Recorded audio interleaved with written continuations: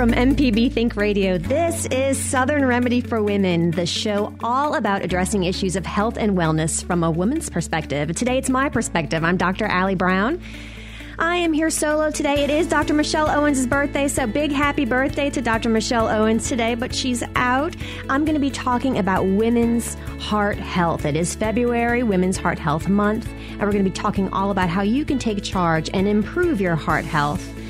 Please call and share any comments or experiences you have with us at 1-877-MPB-RING. That's 1-877-672-7464. Or send an email at women@mpbonline.org. This is Southern Remedy for Women from MPB Think Radio.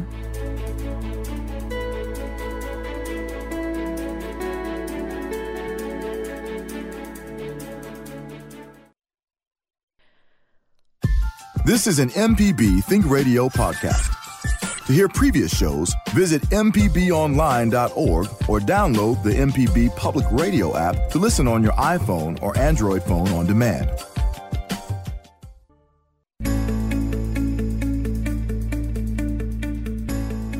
Welcome back to Southern Remedy for Women, the show all about health and wellness from a woman's perspective. I am Dr. Allie Brown. I am a pathologist, and I'm here today to talk about women's heart health. It's February. It's Women's Heart Health Month. Let's talk about heart health. And on the topic of heart, yesterday was Valentine's Day. Jay, did you get your lady something nice for Valentine's? I'm glad you asked. What yesterday wound up being is I work for one of the community colleges here in the state as their play-by-play broadcaster for their sports. Yes. So our Valentine's Day wound up being me driving with her to Ellisville for a How romantic. wonderful night watching people play basketball in the free state of Jones. There you go. Fantastic. Right? Time together in the car. You got to chat and It was, talk but it about, was nice, too. It's nice to travel with your She spouse. works and travels a ton, and I'm working all the time. I've got 17 different gimmicks going on at any one particular time, and so it was nice to have some extended time with her. It's good to have a day when you can really thank your spouse for being awesome. My husband is fantastic, I have to say. I'm not just saying that because I'm on the radio. He's the best husband and father I could ever ask for. I always get him kind of a hokey card, and I mean it. He's fantastic.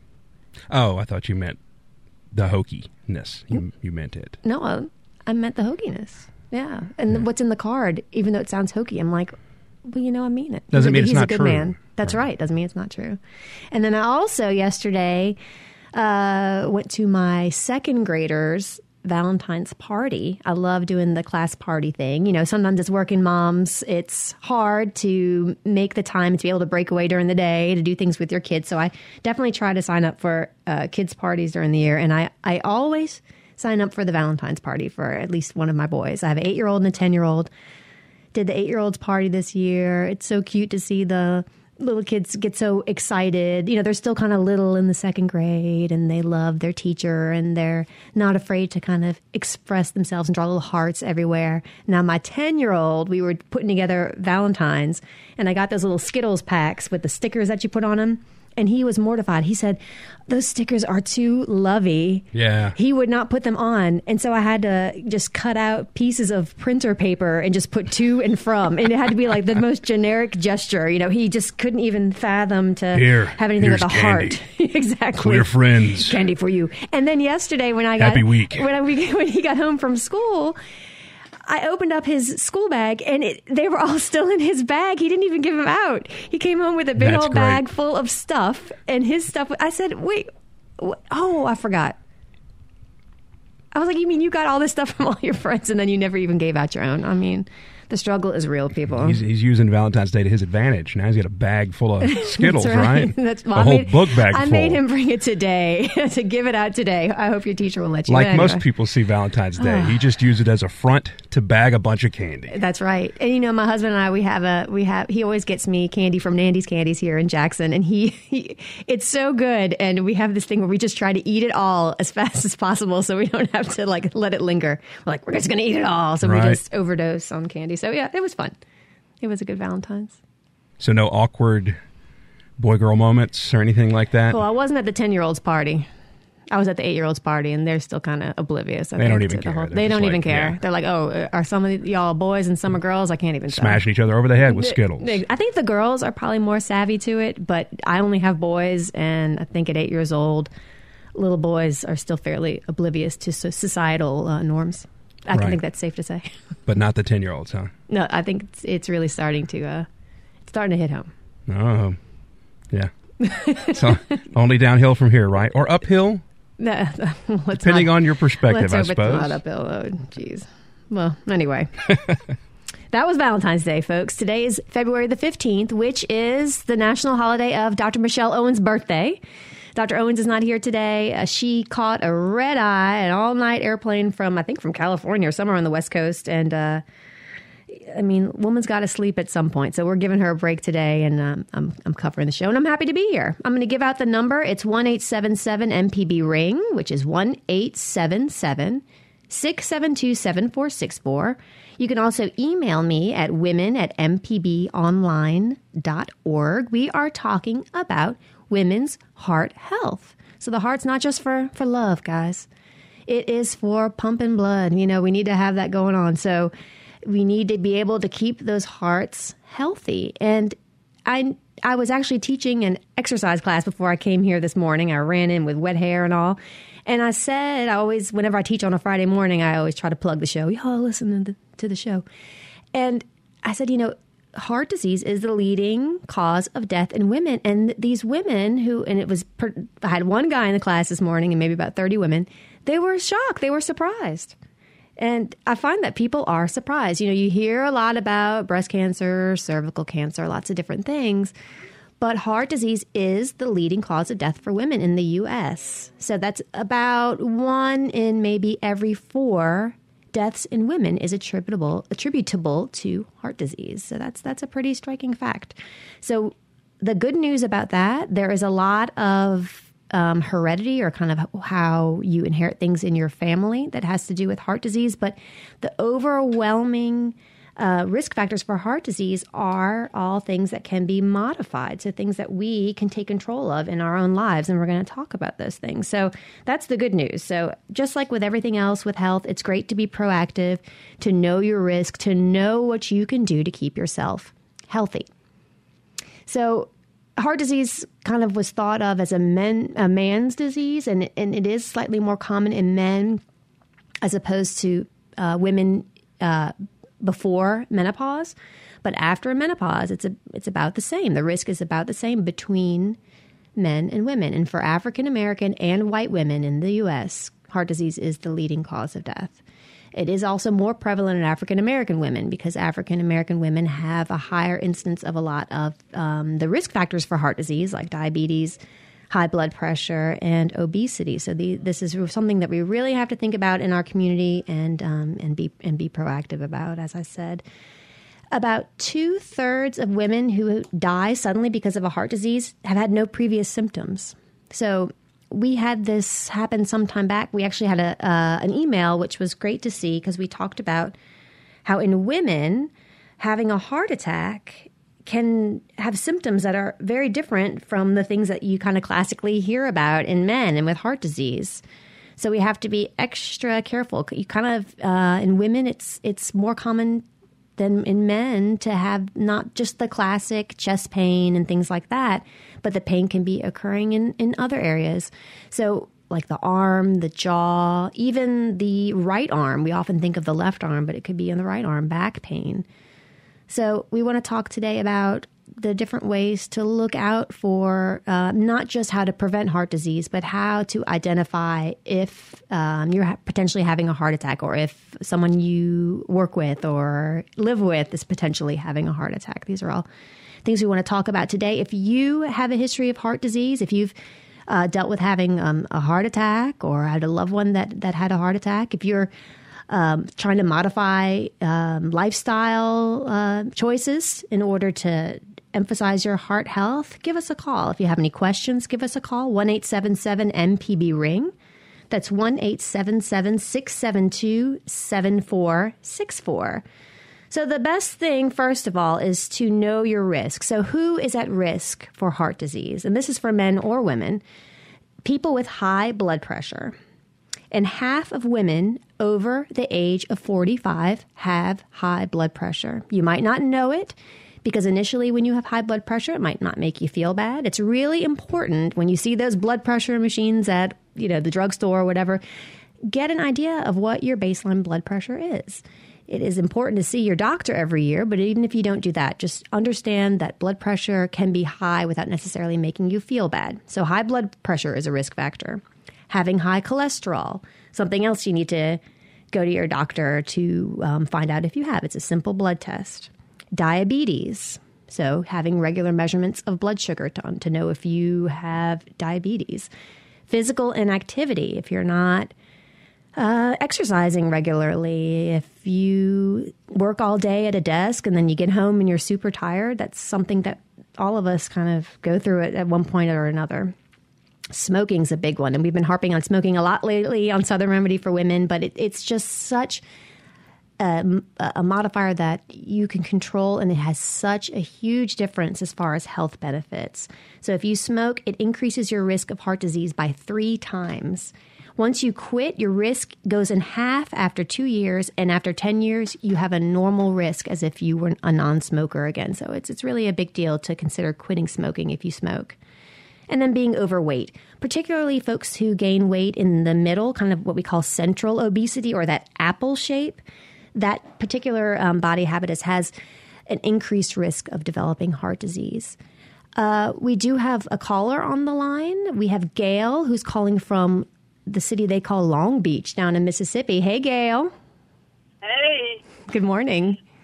How are you? I'm doing well, Gail. How are you doing? All right. How did the Day of Love treat you yesterday? Oh, well, we went out and bought some furniture last week, and it's being delivered tomorrow, so I'm being told that was my Valentine's Day. There you go. I said otherwise. But that's okay. We're going out to dinner tonight. Very nice. So what's your question, Gail? Okay. I have an elevated CRP of 0.55. Uh-huh. And my circulate and ANA is all normal. All the rest of my labs are normal. And I know that's indicative of inflammation. So what else should I be watching for, or should I include my doctor into watching for? That's a great question. So, yeah, C-reactive protein, that's the CRP, that is an indicator. It's a blood test of an inflammatory state in the body. And like you mentioned, Gail, there are other things that can be measured, like an ANA, that's an anti-neutrophil antibody, and other markers that are more indicative of like autoimmune disease, which you said those were negative. So that's good because a lot those can sometimes go together. The reference range for a CRP is that 0 to 10, or with the high sensitivity test, it's less than 3 is normal. So if you have a 0.5, you actually fall within the normal range. Okay. So I thought the measurements were 0.1 to 0.3. The standard measurements are a little bit higher. Again, there is that high sensitivity test, and maybe for different laboratories, speaking as a pathologist, different laboratories do have different reference ranges. So do you have a printout from your laboratory that shows the reference range behind it? Is that where you're getting that range? That's about where it is, and it was high CRP. Oh, okay. Yeah. So if your laboratory has a reference range that's a bit lower, so what was the reference range your lab had to 0.3? It has 0.1 to 0.3. And you're at 0.5? Yes, 5.5. Oh, 5.5. No, I'm sorry, 0.55. 0.55. So if that's just the absolute value and not a ratio, that's actually not very elevated. Is that the only time you've ever had that C-reactive protein test? Correct. So your physician might want to consider repeating that test at a future time. And you definitely want to talk to your doctor about that lab result. And I'm glad that you are able. Do you have like a patient portal that you can log into to see your lab results? Or did your physician give it to you? You have a portal? That's the great thing about the electronic medical record nowadays. A lot of doctors, we complain because we have a lot of documentation to do, but it really empowers patients to have their laboratory values and to ask questions, because I feel like, even just a few years ago, you would kind of get tests ordered at the doctor, and even me as a doctor, when I would go to my own physician, and maybe they'd be like, okay, everything's normal, or, something, but you never actually saw all the labs that were ordered and all the values. So it's really a great thing, and I'm glad you're looking at that and feeling empowered to ask. You should ask your doctor in a follow-up specifically about what that lab result means to you and how they would proceed with advising you on it. But with your other markers of like the ANA and those things being negative, it could just be that the CRP is just slightly elevated, just slightly. And inflammation is definitely a risk factor for heart disease. So things like diet and exercise and all the modifiable risk factors are really important for you in order to decrease your risk for getting heart disease. Okay, well, thank you, and have a great weekend. Thanks for calling, Gail. Have a great dinner tonight. All right, will do. We're going to go to our first break. The number is 1-877-MPB-RING. That's 1-877-672-7464. You can email us at women@mpbonline.org. We will be right back with Southern Remedy for Women on MPB Think Radio.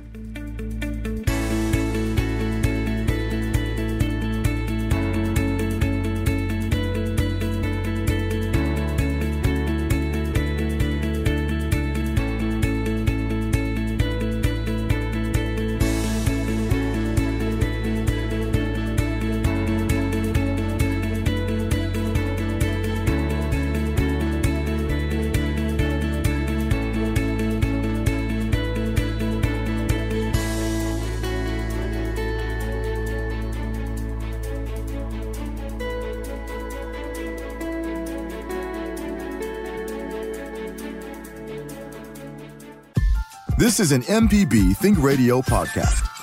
To hear previous shows, visit mpbonline.org or download the MPB Public Radio app to listen on your iPhone or Android phone on demand.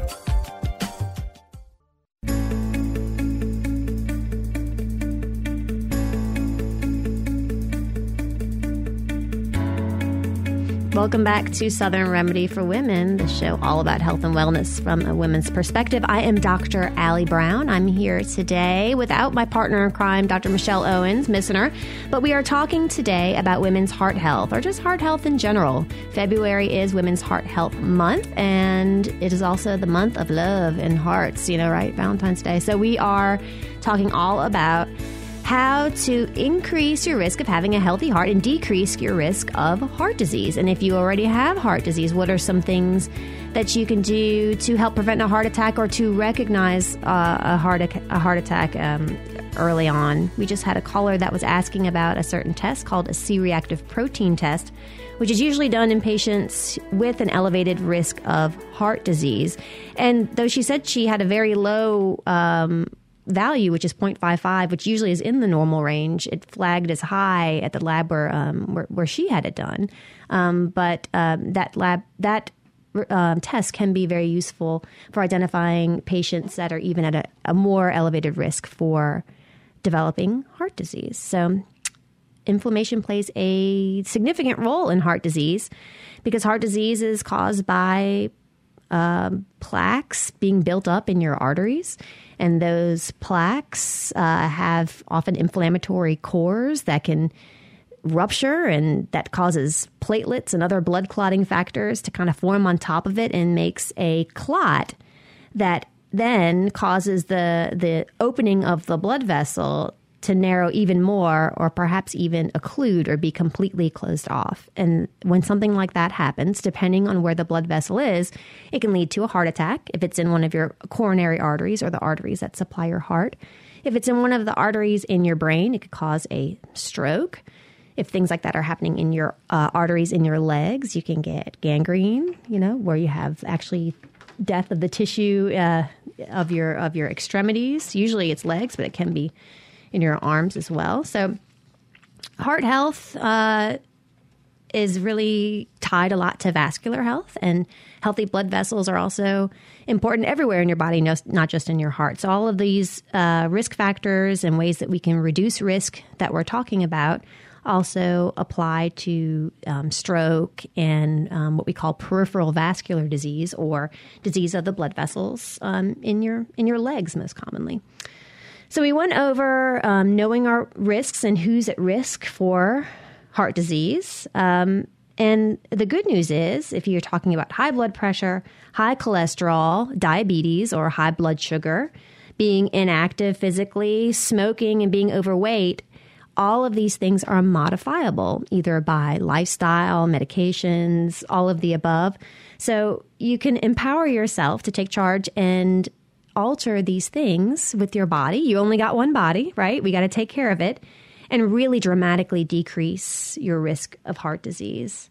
In fact, you can lower your risk by as much as 82%, some studies say, with a healthy lifestyle. I mean, I would take those to the casino, right? And bet on those. So you are in charge of your body's health. So we're going to talk about ways that we can reduce our risk for heart disease. But first, we do have a caller. We have Margaret, who is calling from Red Banks, Mississippi. Hey, Margaret. Hi. Margaret, where is Red Banks, Mississippi? That's a new one for me. It's near Holly Springs, Mississippi. Oh, a beautiful part of our state. Thank you for calling. What's your question? My question is regarding infection. I have what has been referred to as a low-grade infection in a tooth with a filling. I had a root canal and it was filled in crown.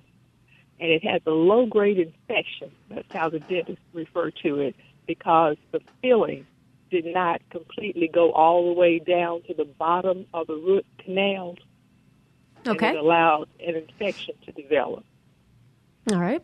The tooth does not bother me. And they even they drilled through the crown and tried to remove that packing to redo it. But it was in so firmly they could not get it out.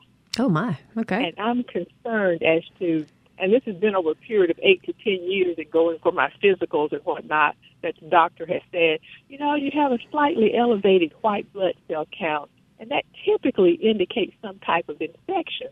But there's nothing that we can see or pinpoint to be causing it. Mm-hmm. And so it just got to be old hat, and, you don't worry about it. Right. About how elevated is that white count? Do you remember any of the numbers, or you said just slightly? No, that's okay. I'm away from home. No, that's okay. The way that we determine normal reference ranges for laboratory tests is that we test individuals in the population and see, what their actual results are, and we use that to calculate reference ranges. So while the reference range is calculated kind of like a bell curve, like when you were in school and the test got curved, and it clusters around the results that most people had. There are some people whose normal might be a little bit outside the reference range. So kind of like we were just talking to our caller before, whose lab result for the C-reactive protein was a little bit out. It was just a little bit outside of the upper reference range, and that would cause, kind of less of a concern. So if your white blood cell count was just a fraction of a point out, sometimes it's, they usually give it to a tenth or something like that. Or even if it was just, a couple points higher than normal, and it consistently is like that, and you're healthy, and we're talking over 8 to 10 years, then that might not be something that is overly concerning. And it sounds like your physician has addressed this with you. It sounds like you're very proactive about your health care, which is great. You have regular appointments. Now, of course, having dental, I'm not a dentist by any means, but having a dental infection is serious, and it needs to be taken care of. But it sounds like you do see your dentist regularly, and he has, or she has attempted to try to resolve this. Have you thought about seeing a different dentist, or an endodontist, which is a dentist that specializes in the health of the roots of the teeth and root canals? That's actually the last one I called to attempt it to redo it. He's a graduate student at a university dental college. Mm-hmm. And before that, I had been seeing a regular dentist, but they had never indicated that anything needed to be done, or that there was an infection. I see. So it is kind of a two-pronged thing, I guess, here that I would suggest. It's continuing this dialogue with your regular physician about your white blood cell count. I'm sure it gets checked every time you go, and making sure that it's not trending over time to get even higher. So if it's just slightly out and it's stable, to me that would be less concerning than if it was slightly elevated, but then getting more and more elevated over time. Or, of course, if it spikes and is super high all of a sudden, that could indicate infection or something else, happening within the blood system. But if it's just slightly out and it's stable and you're healthy, and that's kind of sounds like what's been going on with your physician, that your physician just is watching it and has done a thorough workup. It could be because of dental disease, kind of a smoldering infection, I guess some people might call it. But, you can always go try to see another endodontist. I mean, worst comes to worst, sometimes the tooth has to be pulled, but it sounds like the endodontist didn't recommend that, so it must not be too bad. Well, the options were pulling it and replacing it with a bridge or that other thing that I didn't want. Right. Where they put the screw in the bone. Ooh, the implant, yes. The implant. Those look really nice and they do really well. But yeah, that is a rather prolonged, intensive procedure. Now, then again, I'm a medical doctor. I'm not a dentist by any means. But, I would just concerned about the infection and what effect it might have actually on my heart and general overall physical well-being. Absolutely. Having a severe infection of the oral cavity, like a dental abscess or something like that, can cause something called endocarditis, where the infection gets into the bloodstream and it can seed into the heart and cause an infection. But that's usually from more overt infection and not something kind of what you're describing. I'm sure they took lots of x-rays and had to look at it. But I would definitely stay on top of it and just know you can always go get a second opinion and go see somebody else. Yeah. All right. Thank you so much. Thanks for calling, Margaret. And thanks for teaching me about red banks. Bye-bye. Bye. We're going to move to our next break of the hour. We're talking today about women's heart health. But hey, we can talk about dental disease or anything you want to talk about. Enjoy being here. But if you have any questions or concerns about how to promote a healthy lifestyle, if you've had a heart attack and you have advice for other women on maybe signs and symptoms that you've experienced, give us a call at 1-877-MPB-RING, 1-877-672-7464, or email us at women@mpbonline.org. This is Southern Remedy for Women from MPB Think Radio.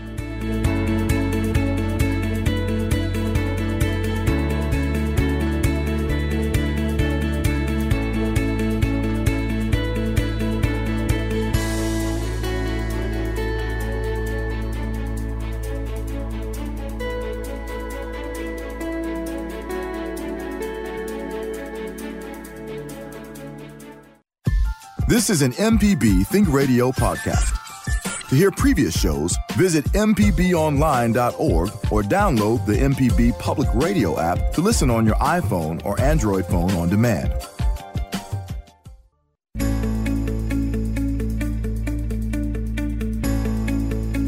Welcome back to Southern Remedy for Women. This is Dr. Allie Brown. I am your host today. We are talking about women's heart health.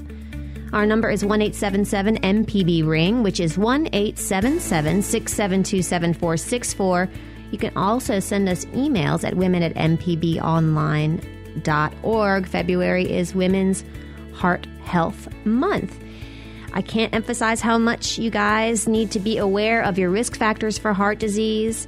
Make sure when you see your physician, and you should go see a doctor every year and get yourself checked out, ask them, what are your risk factors for heart disease? Have a discussion with them and talk about how you can modify those risk factors. They're taking your blood pressure. They should be checking your cholesterol from time to time, looking at things that could elevate your chances, because heart disease is the number one cause of death in women here in the U.S. and can be prevented or risk greatly decreased by modifying the way we live our lives. We do have a call on the line. We have Pat, who is calling from Hernando. Hey, Pat.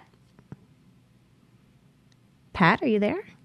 Yes, I am. Hey, Pat. Thanks for calling. What's your question? Well, thank you for taking my call. I'm calling because I had an electrocardiogram about 6 weeks ago, and it was discovered that I have a pin-sized hole in the left lower ventricle of my heart. I'm also a blood cancer patient. I have essential thrombocythemia, which is uncontrolled manufacture of blood platelets. And I'm wondering, what are the short-term and long-term effects of having a pinhole size in my heart? And is there any remedy for that? And am I at greater risk because I also suffer with a type of blood cancer?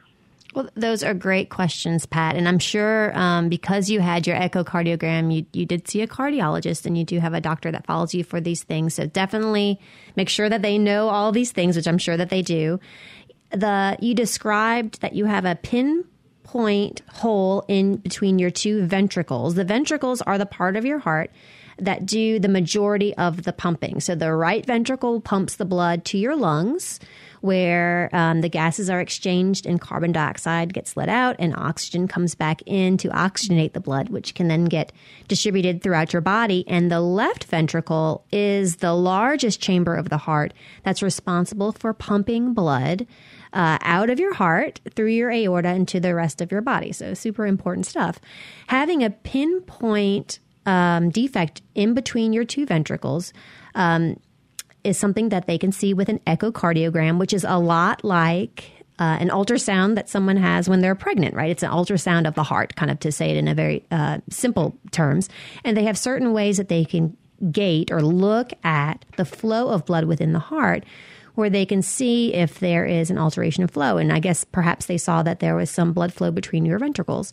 So since the pressure in the left ventricle, the side that pumps to your whole body, is a lot higher than the pressure that pumps to your lungs on the right ventricle, usually what will happen is that blood will flow when the heart contracts from the left ventricle over to the right ventricle.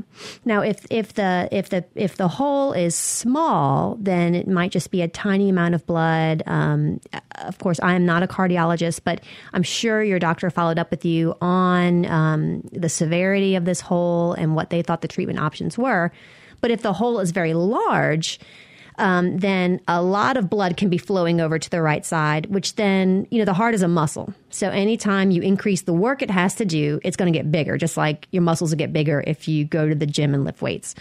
So what could happen over time, as the blood is shifting from the left side, the harder pumping side, to the right side, which is the side that doesn't pump so hard because it's going just to the lungs, it can cause that right ventricle to have to work harder because more of the blood is coming over, which over time can cause the heart to get bigger in that area. And the increased pressure that it's pumping with can increase the pressure of the blood in your lungs and cause something called pulmonary hypertension. So I'm sure that, did your doctor discuss these things with you? Actually, I had the echocardiogram 6 weeks ago, and I have my first time follow-up appointment with my cardiologist this Monday. Excellent. So my blood pressure is elevated, and I'm wondering if that's related to the pin size hole in the left ventricle. Also, I'm just really concerned about this. I was diagnosed with breast cancer 10 years ago, and I had a bilateral mastectomy, and now I have an entirely different type of cancer. And on top of that, I just recently discovered or learned that I have an issue with my heart now, and I'm just wondering, what's going on.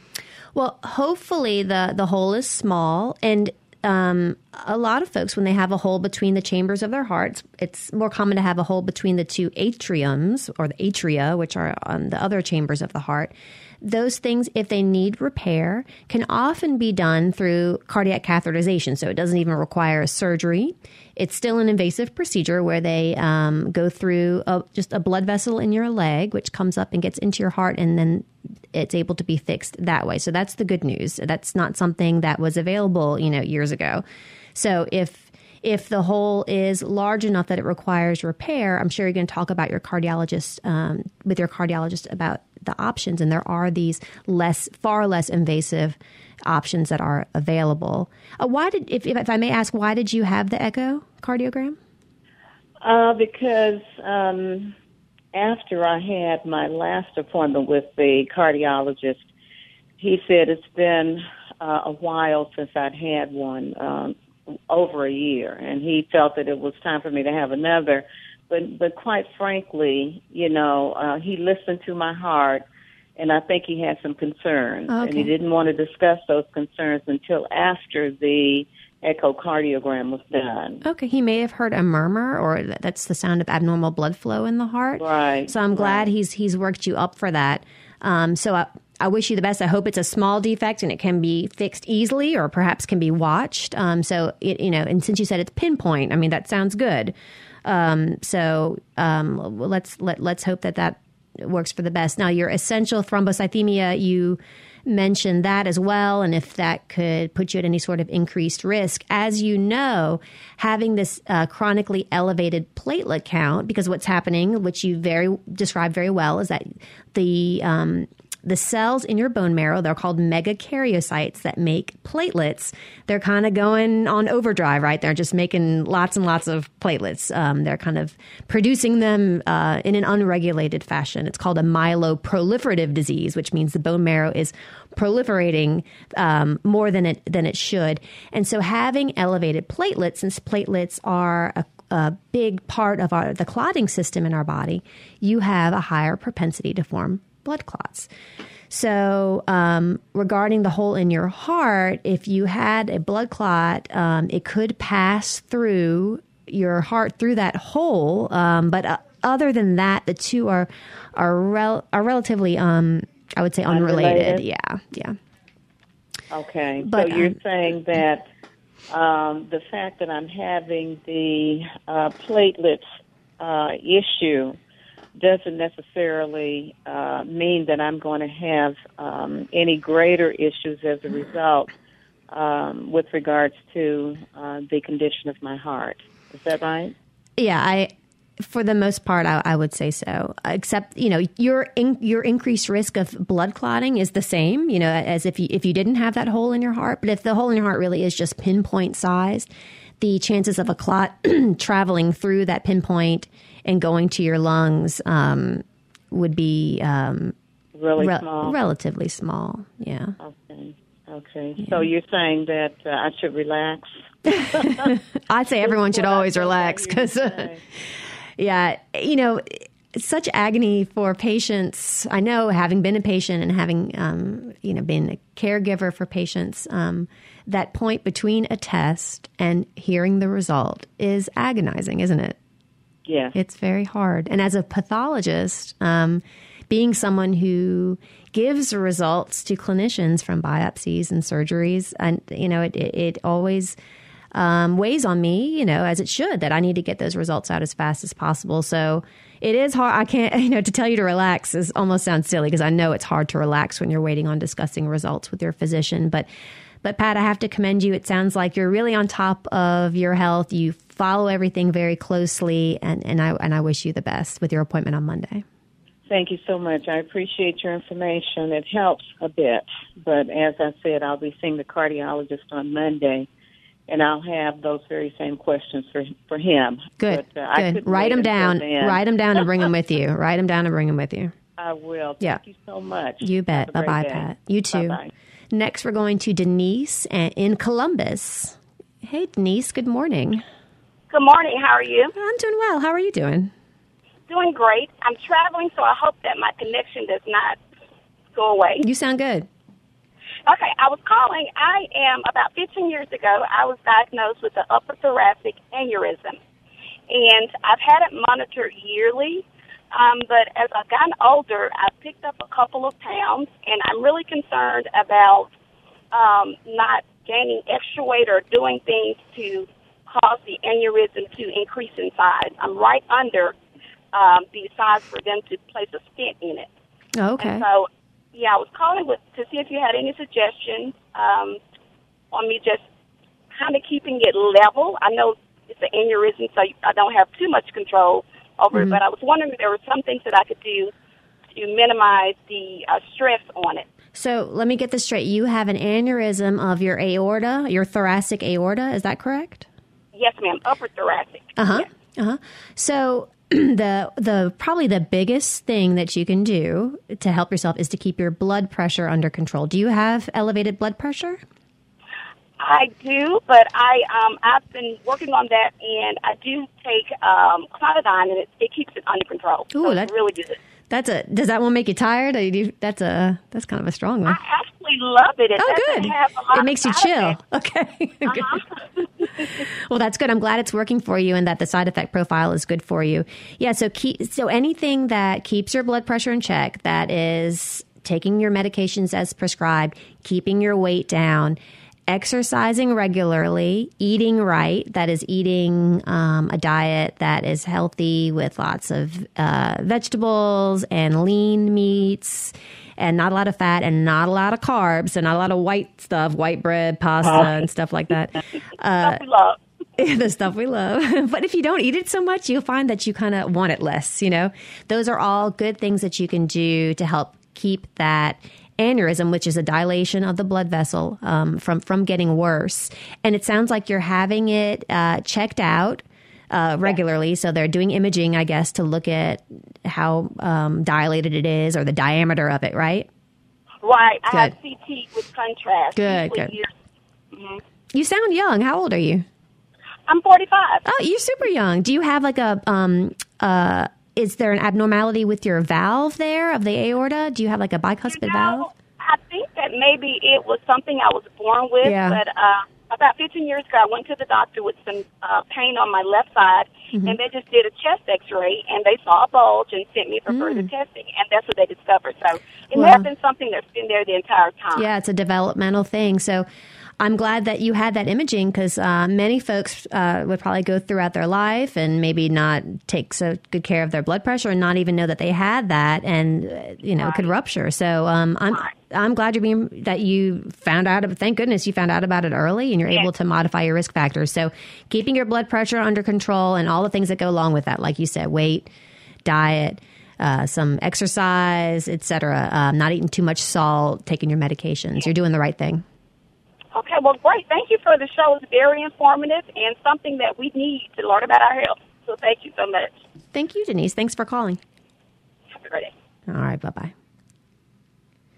All right. Hey, we got a caller on the line, and it says it's my mother. I did ask my mom to call because I have to say that when my mom was in her 50s, which she's barely not in her 50s now, I don't want to give away her age, she had a heart attack. And a lot of people, I feel like that's very young. At the time, I think I thought that she was kind of old. But now that I'm in my almost mid-40s, I feel like 50 is like the new 30.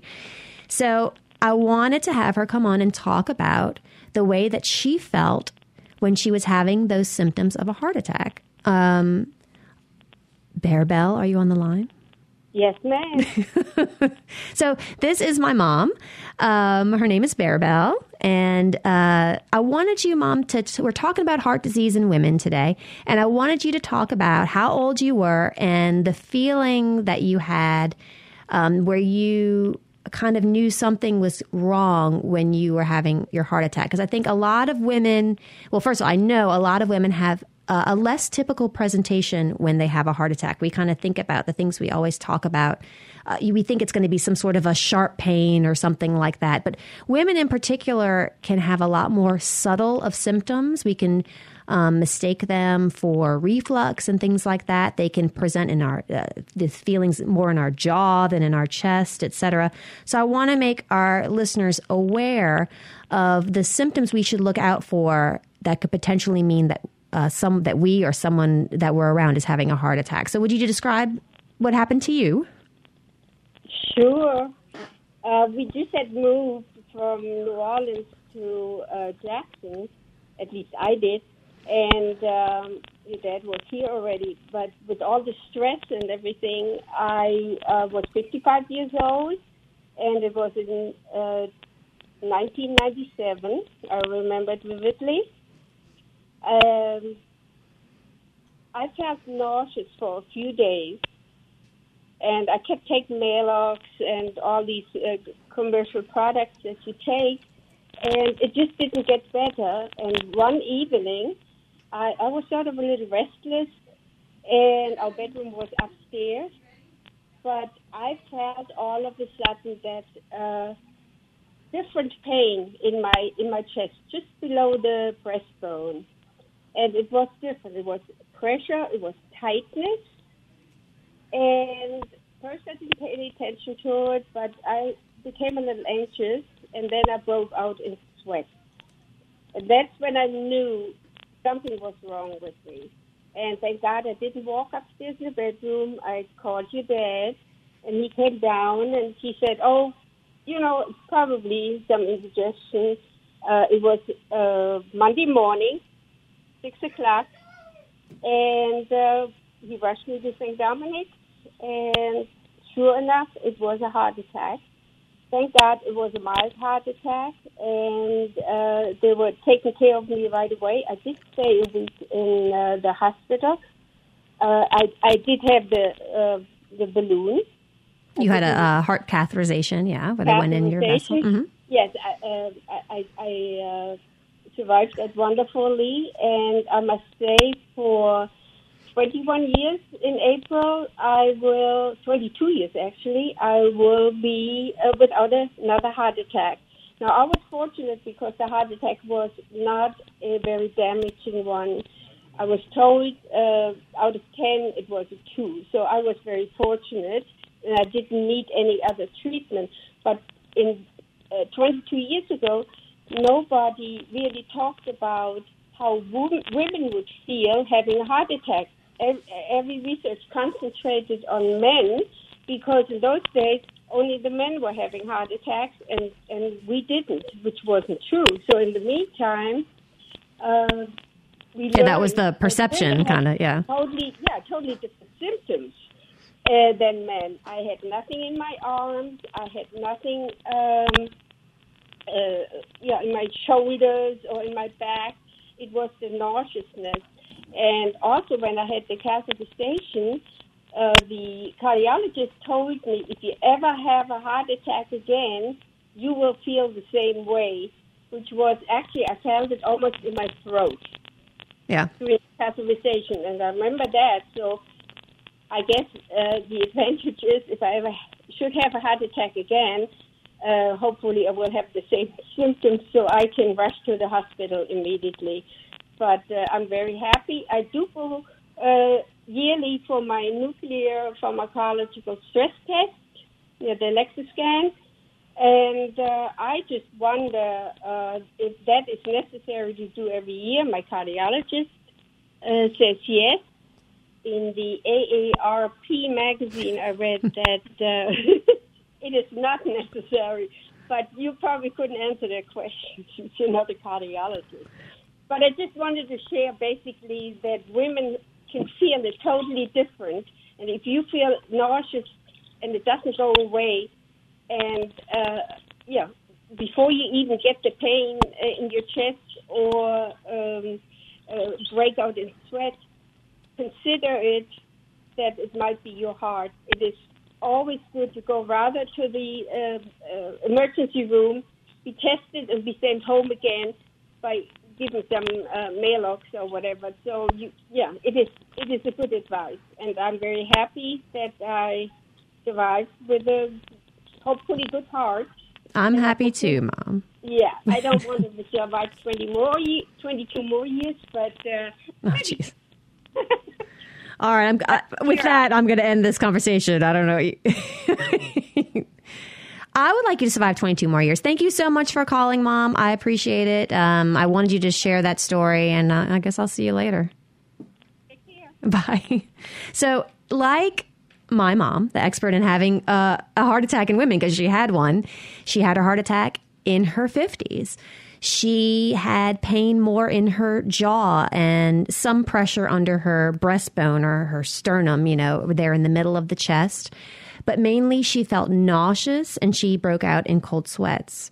And she had felt nauseous for a few days, and then it got suddenly worse one morning, and really the sweats really broke out badly. So things that women can feel are all of those things. So you can feel the pain sometimes in your back. And like she so eloquently said, it's better to go have it checked out, to go to the emergency room and be sent home being told that you are not having a heart attack than to not go in and find out the hard way that that's not what had happened.